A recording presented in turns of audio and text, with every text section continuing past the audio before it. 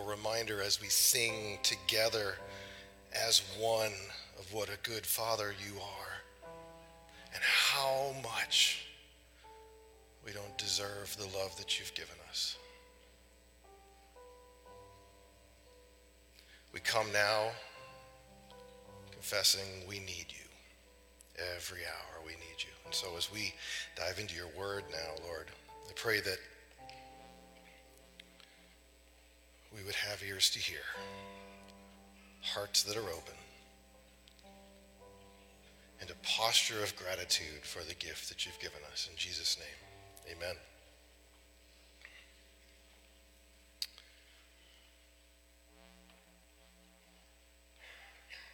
Well, good morning and welcome. Happy May Day. That sounds weird, doesn't it? If you don't have it, we're going to have communion at the end of the sermon. So if you want to make sure you've grabbed the elements, they're in the back. What a beautiful day. You got to say something about it. Finally, huh? Doesn't it feel like it's taken forever? So when I do my sermon prep on Sunday morning, not the only sermon prep, but the final sermon prep, the window in my office has been closed since October, I think. And my cat loves to be in that window and watch the birds and think how he might kill them. And so today was the first day I was able to open that for him, and Lori's got flowers going, and then I come outside to come to church, and it's warm enough for no one to ask me where's my jacket. We're here, guys. So anyway, welcome. It's a great day. My name is Steve, if you don't know me. I'm a member of the elder team here, and just a massive privilege to be on the preaching team as well. We are in the book of Ephesians. We got a lot to cover today. If you want to open your Bibles to Ephesians 5, that's where we're going to get started in a minute, Ephesians 5. Last week, if you recall, the sermon title was Dress Code, and we talked about how we are adopted children of God and how the Bible calls us to be who we are. We saw that being who you are, an adopted child of God, involves constant and radical change in our lives. It involves knowing who you were. It involves your mind. It involves actual change in our lives. And being who you are pleases God. And if you didn't catch that sermon, it's up on YouTube, on Facebook. You can see it in a couple different places. And so today's sermon title is Walk This Way. And we're going to be in Ephesians 5, 1 through 21. And Shane's head immediately started doing this. My apologies, of course, to Run DMC and Aerosmith for the shameless 80s throwback. I'm thrilled to know Shane is old enough to appreciate it. He's not, but I am a child of the 80s, the undisputed cultural apex of music and all things art. Yeah, I need an amen. Okay. And secondly, though, I believe that phrase summarizes perfectly what Paul is trying to say in today's passage. And if the chorus of that song is in your head when you turn to Ephesians 5, it's okay. And so we're going to dive into that. But I want to make sure that at the end of last week's sermon, I put a quote up by J.I. Packer, and I want to start here today as well. He says, the whole New Testament labors the thought that Christians will be radically different from those around them and from the way they themselves lived before. And so the proclamation of newness as both a divine gift from God, a gift he's given us, and a Christian obligation is loud and clear. And so we are in Ephesians 5, and if you have been with us, you know that both David and I have been making sure you understood the first 3 chapters. Boy, aren't they in a comfy zone. We're just talking theology and understanding what God has done for us and how amazing that is, and that God has created this new society from the two, from Jews and Gentiles. No, he didn't add to them. He created a new one.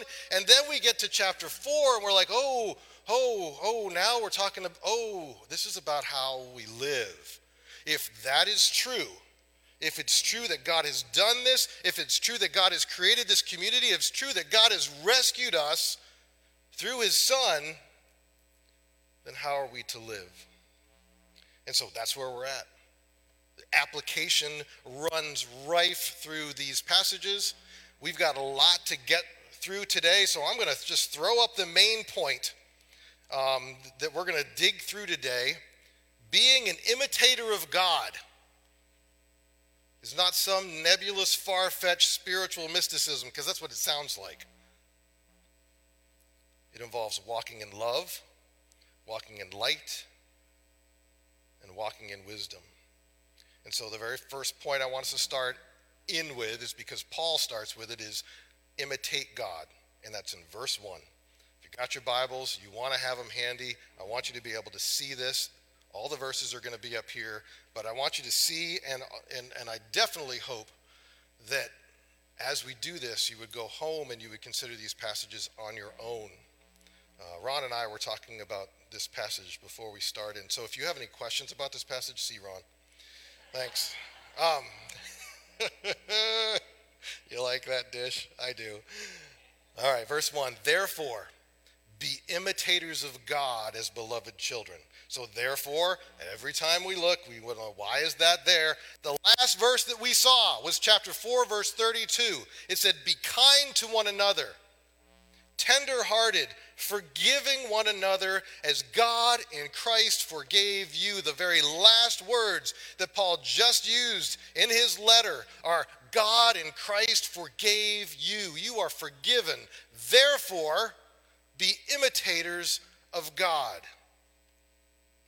And this is the only place that this language, be imitators of God, is used in the entire New Testament, right here.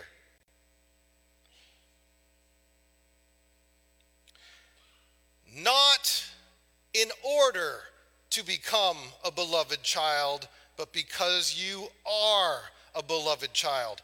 I'm going to make that point till the cows come home. We are not called to this so that we will be children of God. We are called to this because we are children of God. Paul makes it clear. John makes it clear. Peter makes it clear. Jesus makes it clear. We have a tendency to think we're always trying to earn something. Be imitators of God as beloved children. So most religions teach you that if you keep the laws of God sufficiently, you'll become a child of God. And the Bible reverses that. It tells us that we were made a child by an act of God's grace as a gift. And now we should want to imitate him because we love him. And if you recall, at the beginning of last week, I put another quote up by J.I. Packer. He said, to be right with God the judge is a great thing, but to be loved and cared for by God the Father is greater. My earthly father, David Robertson, 22 years ago last month, he passed away from Lou Gehrig's disease. It was a rough time. But I've found myself imitating him. My dad would always get up before the crack of dawn and go to work. I find myself doing that every day. I did this a couple months ago because I'm going to die soon because I'm aging. Yes, it's dramatic, but it's terrible. You young people that haven't had to realize your eyesight's going and you start holding your phone, you say, can I get one of those tripods? I did this a couple months ago. And I went, oh, wow. My whole life, that was what I watched my dad do. He had a love of Romans that I didn't get for much of my life, and it is absolutely my favorite part of the Bible. And so if you can see that, my earthly father who loved me, who I loved, Paul is challenging us to imitate God as children who are loved beyond our comprehension. And so, the rest of this chapter is going to tell you, It's going to tell us, because it's not done telling me after this whole week of having to be in here and having myself challenged. It's going to tell us what imitating God looks like. Imitating God. Yikes. Well, the first thing it means is walking in love, and we're going to be in verse 2. Walk in love. Verses 1 and 2, if you want to highlight them, you want to circle them, they're going to be the umbrella for the entire passage today. Imitate God and walk in love. Imitate God and walk in love. Verse 2 says, and walk in love, as Christ loved us and gave himself up for us, a fragrant offering and sacrifice to God. Walk in love. Okay.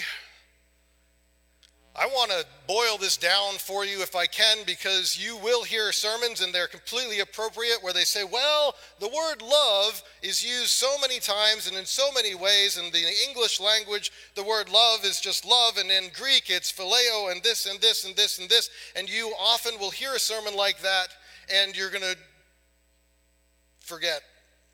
You just know that it's complicated, and I want to keep it simple for you today.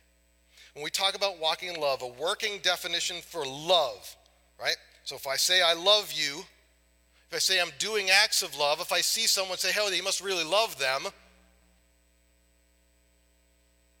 what I want you to kind of camp in your brain as a working definition for love is desiring God's best for someone else. Desiring God's best for someone else. And when the Bible talks about acts of love, you're actually doing things that are helping with that. And so if I say to you, I love you, it means I'm desiring God's best for you. Okay? Can we keep it that simple and not try to think when we say walk in love, we're not talking about having a crush on someone. We're not talking about being Twitter-pated. We're talking about desiring God's best. And so, number one, are you one, desiring God's best for those around you? If you're walking in love, you are. And are you two, doing things that move in that direction? So we have two reasons right in this verse to walk in love. Number one, Christ loved us and gave himself up for us. We are to love as we have been loved. Walk in love as Christ loved us and gave himself up for us. Two, when we love others, we're loving God, right? Jesus was asked, what's the greatest commandment? Love the Lord your God with all your heart, mind, soul, and strength. And the second is just like it. Love your neighbor as yourself. When we love others, we're loving God. It is like making a sacrifice to him. Lori's over here in case you were looking forward to volunteer for VBS. But anyway, my wife is awesome. I do love her because she's awesome. She's great. But the number one reason I love her is out of my love for Jesus. That's what walking in love means. And you're like, yeah, well, Lori's easy to love. Well, you're right. I'm not going to argue that. And there are difficult people to love. I saw one person talking this week about we're required in the church to love folks we wouldn't want to go on vacation with. Okay, got it. And so I want this to just be here for you. Our acts of love toward others are ultimately for Jesus. Even if they seem like they're being wasted on the person you are showing love to. Ooh, there's so much trust, there's so much truth there. But this is our call to walk in love, to desire God's best for others, to do things that lead others to God's best because Christ loved us and gave himself up for us. And when we do those things, we're making an offering to God. Okay? All right, got it. Thanks, Steve. Imitate God, walk in love, desire God's best for others, chase that, got it. Paul is now going to tell us what not walking in love looks like. He is writing into a culture that has many struggles just like ours. In verses 3 through 6, he tells us what not walking in love looks like. And so if walking in love looks like giving ourselves for others, desiring God's best for others, offering our love to others as a gift to God, then not walking in love looks like using others for our own desires. It looks like not listening to God and either listening to our own desires or listening to the world around us. And one of the greatest ways that happens is in the area of sexual immorality. The world we live in is and has been in the process of redefining some of the things that the Bible tells us are sacred. And hear me out.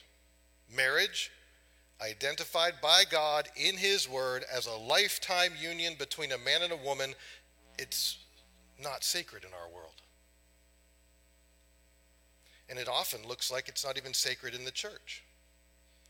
And if marriage is not sacred, then sexuality, which the Bible reserves for marriage, is not sacred either. Are you following me?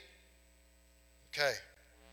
And when you put God's word to the side, when you take this out of the picture and you remove what He's taught us, then people are not humans created in God's image and deserving of love. They become objects that you desire and use for your own personal gain and your own personal satisfaction. And the covenant of marriage is meaningless, ambiguous at best. And what becomes the most important thing is satisfying my need at the current moment. What becomes the most important thing is satisfying my need at the current moment. Sound familiar? What becomes the most important thing is satisfying my need at the current moment. The problem is what we just read. We are to give ourselves up for others, not use them to fulfill our desires. And today, in our culture, the word that you hear, I'm going to stick to my notes because I'm going to get preaching, so we have a limited amount of time. Today, in today's world, the word you hear all the time is consent. That, my friends, is a low bar. As long as the other person says it's okay, then it's fine for me to use them to satisfy myself. Guys, the Bible does not talk about consent. It talks about a covenant between a man and a woman that God uses to show the world the relationship between Christ and His church. And sex is a beautiful, wonderful act reserved for that relationship. It is a beautiful example in this life of giving oneself up for someone else, and it is the exact opposite of using others to fulfill my needs. I hope you tracked with that. There is a month of sermons in that, but let's let Paul explain what not walking in love looks like, given what I just said. Verse 3, but sexual immorality and all impurity or covetousness must not even be named among you, as is proper among the saints. Must not even be named. Adultery and other immoral things are things that you go ahead and turn it on, swipe, start reading. Our culture loves to talk about. Paul says they're not even to be things that are in our conversation. Oh, wait, covetousness is in here. That's weird. I thought we were talking about what? It's covetousness is right there. Why is that here? That's one of the good sins, right? Well, covetous is greed. It's craving something God has not chosen to give at this point in time. What do you want? And it doesn't take long. What do you want that God hasn't given you yet? And He might not. And I do want you to see how balanced the Bible is. Paul talks about sexual immorality. Oh, I'm going to get in trouble here. I'm going to say it. Paul talks about sexual immorality, and all the conservatives nod their heads. Paul talks about greed and covetousness, and all the liberals nod their heads. God is an equal opportunity offender. You will all be offended. we should be actively fighting against both. Okay? And so these things are supposed to be so far from us, we don't even talk about them. So Paul continues with the theme of our speech, and let's look at verse 4. Let there be no filthiness, nor foolish talk, nor crude joking, which are out of place, but instead let there be thanksgiving. So don't be crass or joke about sex. Instead, be thankful for it. Sexual immorality and covetousness are all about satisfying ourselves, all about seeing what we can get from others instead of how we can give ourselves up for others. You see how the world, it's this just too... It's an upside-down world. I hope you see that. So the antidote for that is recognize God's generosity and be thankful. All of God's gifts, including sex, are subjects for thanksgiving, not joking. To joke about them you're bound to degrade them. To thank God for them is the way to preserve their worth as blessings from our Father. Paul continues in verse 5. These are the verses that in some of the sermons I heard they skipped over. It was kind of interesting, but we're reading it. It's in there. For you may be sure of this, that everyone who is sexually immoral or impure, who is covetousness, that is an idolater, has no inheritance in the kingdom of Christ and God. An idolater is someone who worships something in the place of God. So how does not being satisfied or always wanting more show you're an idolater? Hear me. You worship whatever you think is absolutely necessary to make you happy. God is supposed to be the only thing we need to be content in life. And when we're dissatisfied with what we have, we are saying that God is not enough. And if God is not enough, and you are someone who uses people for your own needs as opposed to giving yourself up for them, Paul says you don't have any inheritance in the kingdom of God. Okay? So this is one of those where you mean how I live, there's to be fruit there that demonstrates I'm a child of God? Yes. Verse 6, let no one deceive you with empty words. For because of these things, the wrath of God comes upon the sons of disobedience. And so in Paul's day, the church at Ephesus was being affected and impacted by Gnosticism. The Gnostics were arguing that bodily sins, things you did with your body, could be committed. You do whatever you want without any damage to your soul. There was a separation. Your soul was one, your body was another. Do whatever you want here, and it doesn't going to affect your soul. Come on.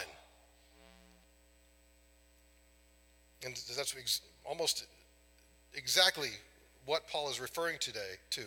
And so in our day, there are many deceivers in the world and even in the church that teach that God is too kind to condemn everybody, to condemn anybody, and that everybody will go to heaven in the end. Doesn't matter how you live. It doesn't matter what you believe. But their words are empty and their teaching deceitful. And Paul says the truth is that because of these things, these immoral, greedy, idolatrous practices, the wrath of God comes upon them. And so walking in love involves giving up of ourselves for others. Not walking in love looks like using people for your own desires and desiring things that God has not given us.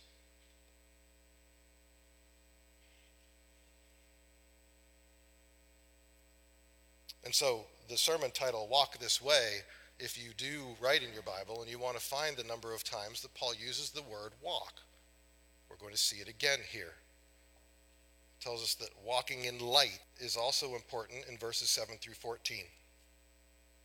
Therefore, verse 7, do not become partners with them. Stay away. For at one time you were darkness, but now you are light in the Lord. Walk as children of light. And I looked around, all right, we got songs that sing, and I looked around for something that could help really kind of, and Dr. Barnhouse, Dr. Donald Gray Barnhouse, just a great preacher of illustration, he explained it this way. He said, when Christ was in the world, he was like the shining sun.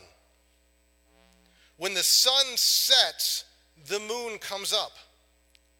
The moon is a picture of believers, the church. The church shines, but not with its own light. It shines with reflected light. At times, the church has been a full moon, dazzling the world with an almost daytime light.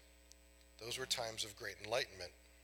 For example, in the days of Paul and Luther and Wesley. At other times, the church has been only a thumbnail moon. And in those days, very little light shone on the earth.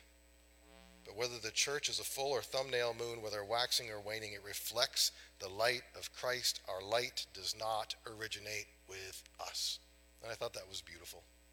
And a great way to just kind of think of what we're doing is we are to be reflecting Christ's light in the world, and to ask ourselves, how are we doing with that? Well, important. Verse 9. For the fruit of light is found in all that is good and right and true. And try to discern what is pleasing to the Lord. Again, if you're taking notes, underline that phrase. Try to discern what is pleasing to the Lord. And you're like, well, Paul, aren't you telling us what's pleasing to the Lord? And Paul says, you live in a complicated world where sin is everywhere. You have to try to discern what pleases the Lord. In Matthew 5:14, Jesus says, you are the light of the world. It is not always easy to discern what is pleasing to the Lord. The world throws some very complicated things at us, and I would only need to go through a row or two of this church to just be piled on with complicated things where we've found it so difficult to navigate how we're to love folks that are difficult, how we're supposed to navigate situations that we never imagined that we'd find ourselves in. Paul says, try to discern what is pleasing to the Lord. And so Paul then goes to the negative side, and you can sum up the following verses as, wake up! Verse 11, take no part in the unfruitful works of darkness, but instead expose them. For it is shameful even to speak of the things that they do in secret. And insert Ephesus, temples, Dionysus, the culture that Paul was writing to, he's spot on. The stuff that was being done was just immensely shameful. And he says, take no part in them, but instead expose them. So if the Holy Spirit is calling us to stand up against wrong, it is our job to be faithful in that. Try to discern what is pleasing to the Lord. It is not easy. In verse 13, Paul continues, says, but when anything is exposed by the light, it becomes visible. For anything that becomes visible is light. Therefore it says, and people are not exactly sure what Paul's quoting here. Best guess is a baptismal hymn. Awake, O sleeper, and arise from the dead, and Christ will shine on you. If we are light, we need to act as light, doing both of the things that light does, both positive, which is reflecting the light of Christ, and negative, exposing darkness. Listen to Jesus in Matthew 5. You are the light of the world. A city set on a hill cannot be hidden. Nor do people light a lamp and put it under a basket, but on a stand, and it gives light to all in the house. In the same way, let your light shine before others so they may see your good works and give glory to your Father who is in heaven. Jesus always puts it so tough. Be a light so that your works make others glorify God. Wow. Paul then says, wake up. To realize that your calling is to walk in love, to walk in light. And so if today's a day where you see that and you're like, okay, I need to figure out what that means to wake up. Plenty of folks here to help you. The Word of God is right there to help you. But may today be a day where you hear that and you move in the direction of discerning what is pleasing to the Lord in your life. So Paul has called us to walk in love, to walk in light, and now he calls us to walk in wisdom in the final verses of this chapter, verses 15 through 21. And I hope you are seeing the walking language and how clear it is. Verse 15. Look carefully then how you walk, not as unwise, but as wise, making the best use of the time because the days are evil. Okay, Paul, wise, what do you mean? Wisdom means learning to think correctly about things that aren't directly spelled out in Scripture. A lot of life's big decisions are not spelled out directly in Scripture. What job you take, where you go to college, how you spend your money, what you do with your free time, what you watch on TV, who you hang out with. Walking in wisdom means making decisions in those areas and all areas that fit well with an understanding of what God is doing. The days are evil. Make the best use of the time. How do you do this? Paul, verse 17, therefore don't be foolish, but understand what the will of the Lord is. There it is again. Figure out what God wants in your life. Anybody that comes to me and asks about big decisions in their life, such as the most popular one has been, well, what college do I go to? I inevitably will say this, and so I offer it up to you today to consider. That God cares much more about the next 5 minutes of your life than he does about your next 5 years. Because when you focus on the next 5 minutes and seek to follow him and seek to walk in love and to walk in light and to walk in wisdom for the next 5 minutes, you will find that the next 5 years work themselves out. You will. But if you think you're going to use God as a magic 8-ball, you're wrong. Okay, let me get off that. Walking in love is the way that you will find out what God's will is. And so what is the opposite of walking in love, walking in light, walking in wisdom? Verse 18 presents a huge contrast. Oh, we all know this verse. Verse 18, and don't get drunk with wine.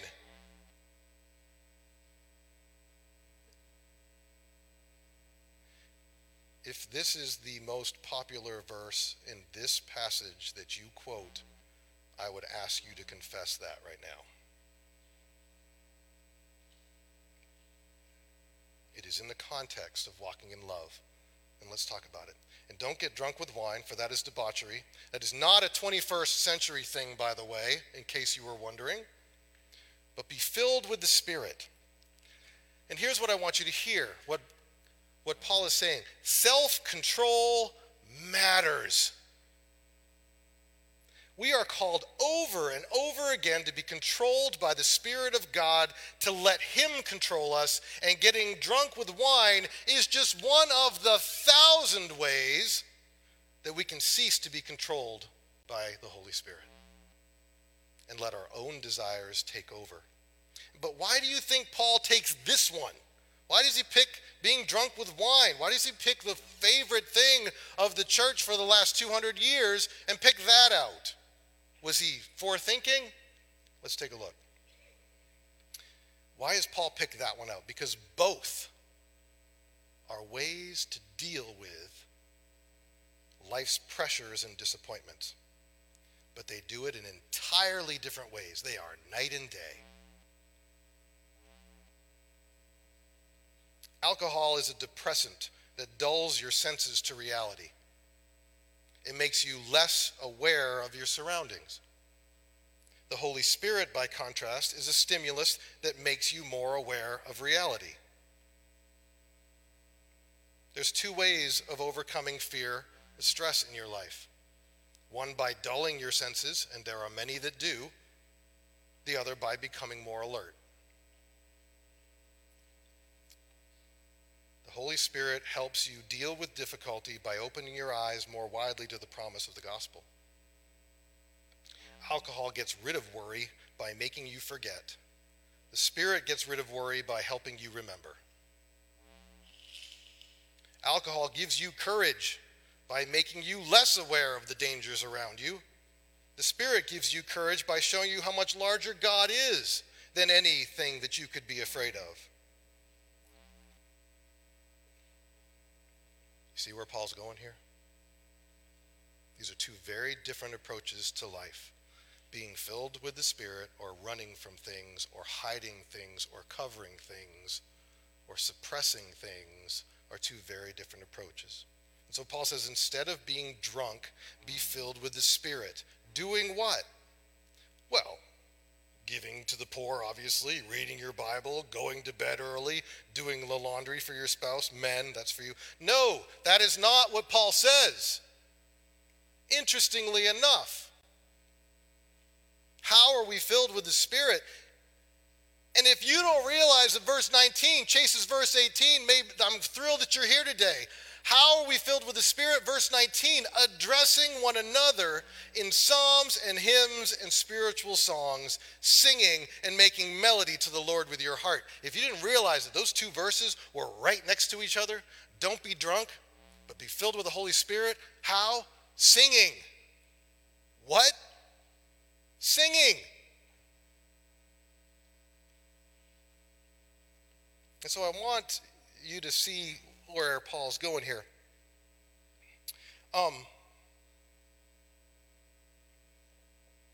Trying to figure out how to say this because I know you guys love me so much, and that you go home and you spend your entire lunch talking about the sermon and all the points and reviewing your notes together. But do you realize you have no idea? You might be able to remember what I preached last week because you might have been here. But a month ago, you got nothing. You have nothing. But if I start to hum just one of the 50 or so songs in the rotation that we sing every week, you can finish the song entirely. Isn't that weird? What am I even doing here? Trying to be obedient. It is one of the reasons that your music and worship team spends so much effort making sure that the songs we sing are biblical. They're scripturally sound. Caleb did an entire sermon on this verse with the psalms and hymns and spiritual songs and talked about the differences between them and really challenged our thinking. If you want to go through our archives and listen to it, it was great.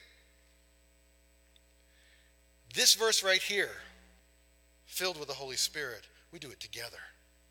We do it together. It's why we come to corporate worship. We're stirring up each other's faith in God.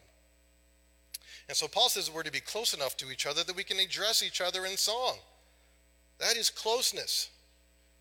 You know you're close to me if you've been in my car and we have been banging our heads on the steering wheel. If you're really close to me, I actually will drive the car so we're dancing. It's really dangerous.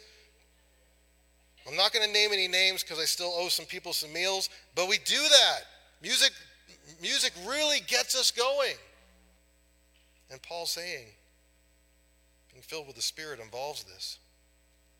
This command to address one another in spiritual songs is one of the 58 or so one another passages in the New Testament. Love each other, pray for one another, admonish one another. Here, address one another in psalms and hymns and spiritual songs. And you can only do this if you are around other Christians. And I really hope you make sure that you remember verse 19 is right after verse 18.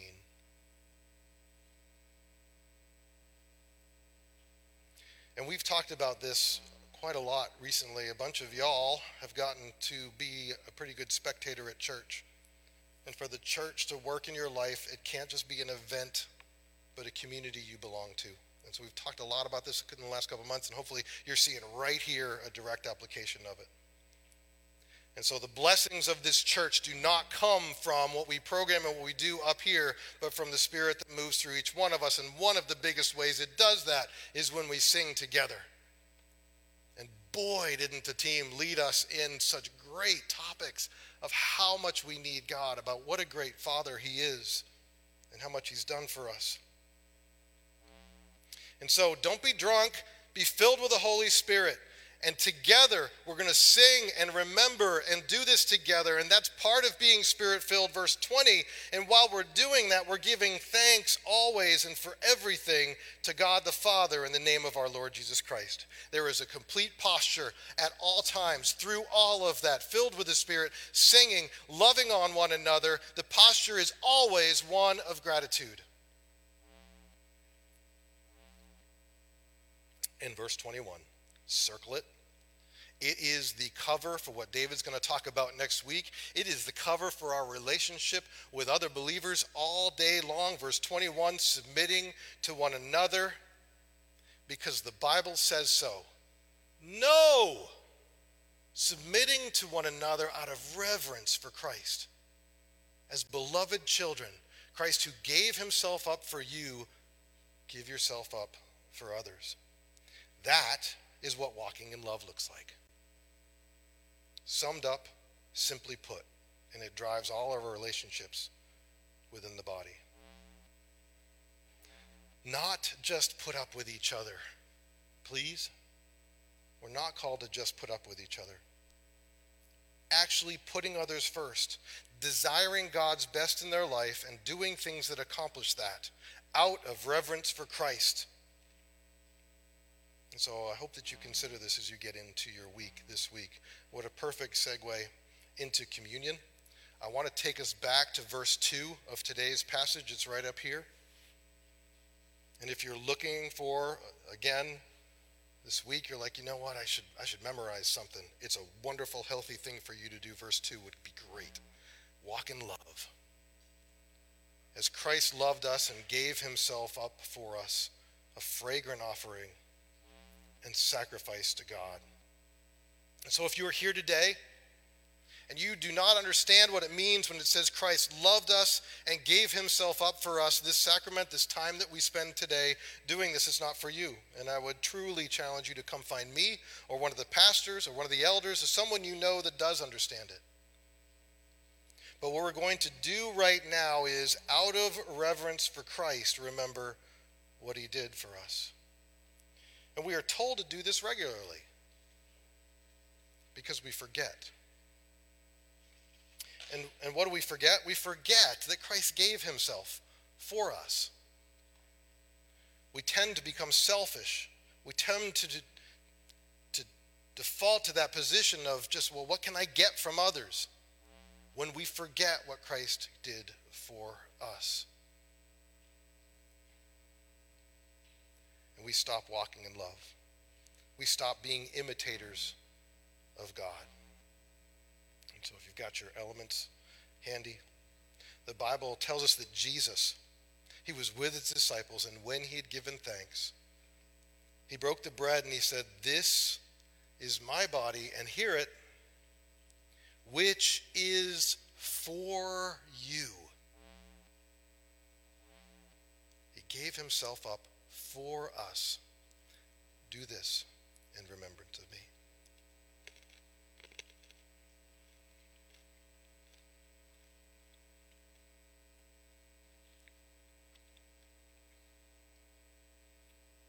If you get the juice ready, the Bible tells us that when he'd given thanks, in the same way, also he took the cup after supper, saying, "This cup is the new covenant in my blood. Do this as often as you drink it in remembrance of me."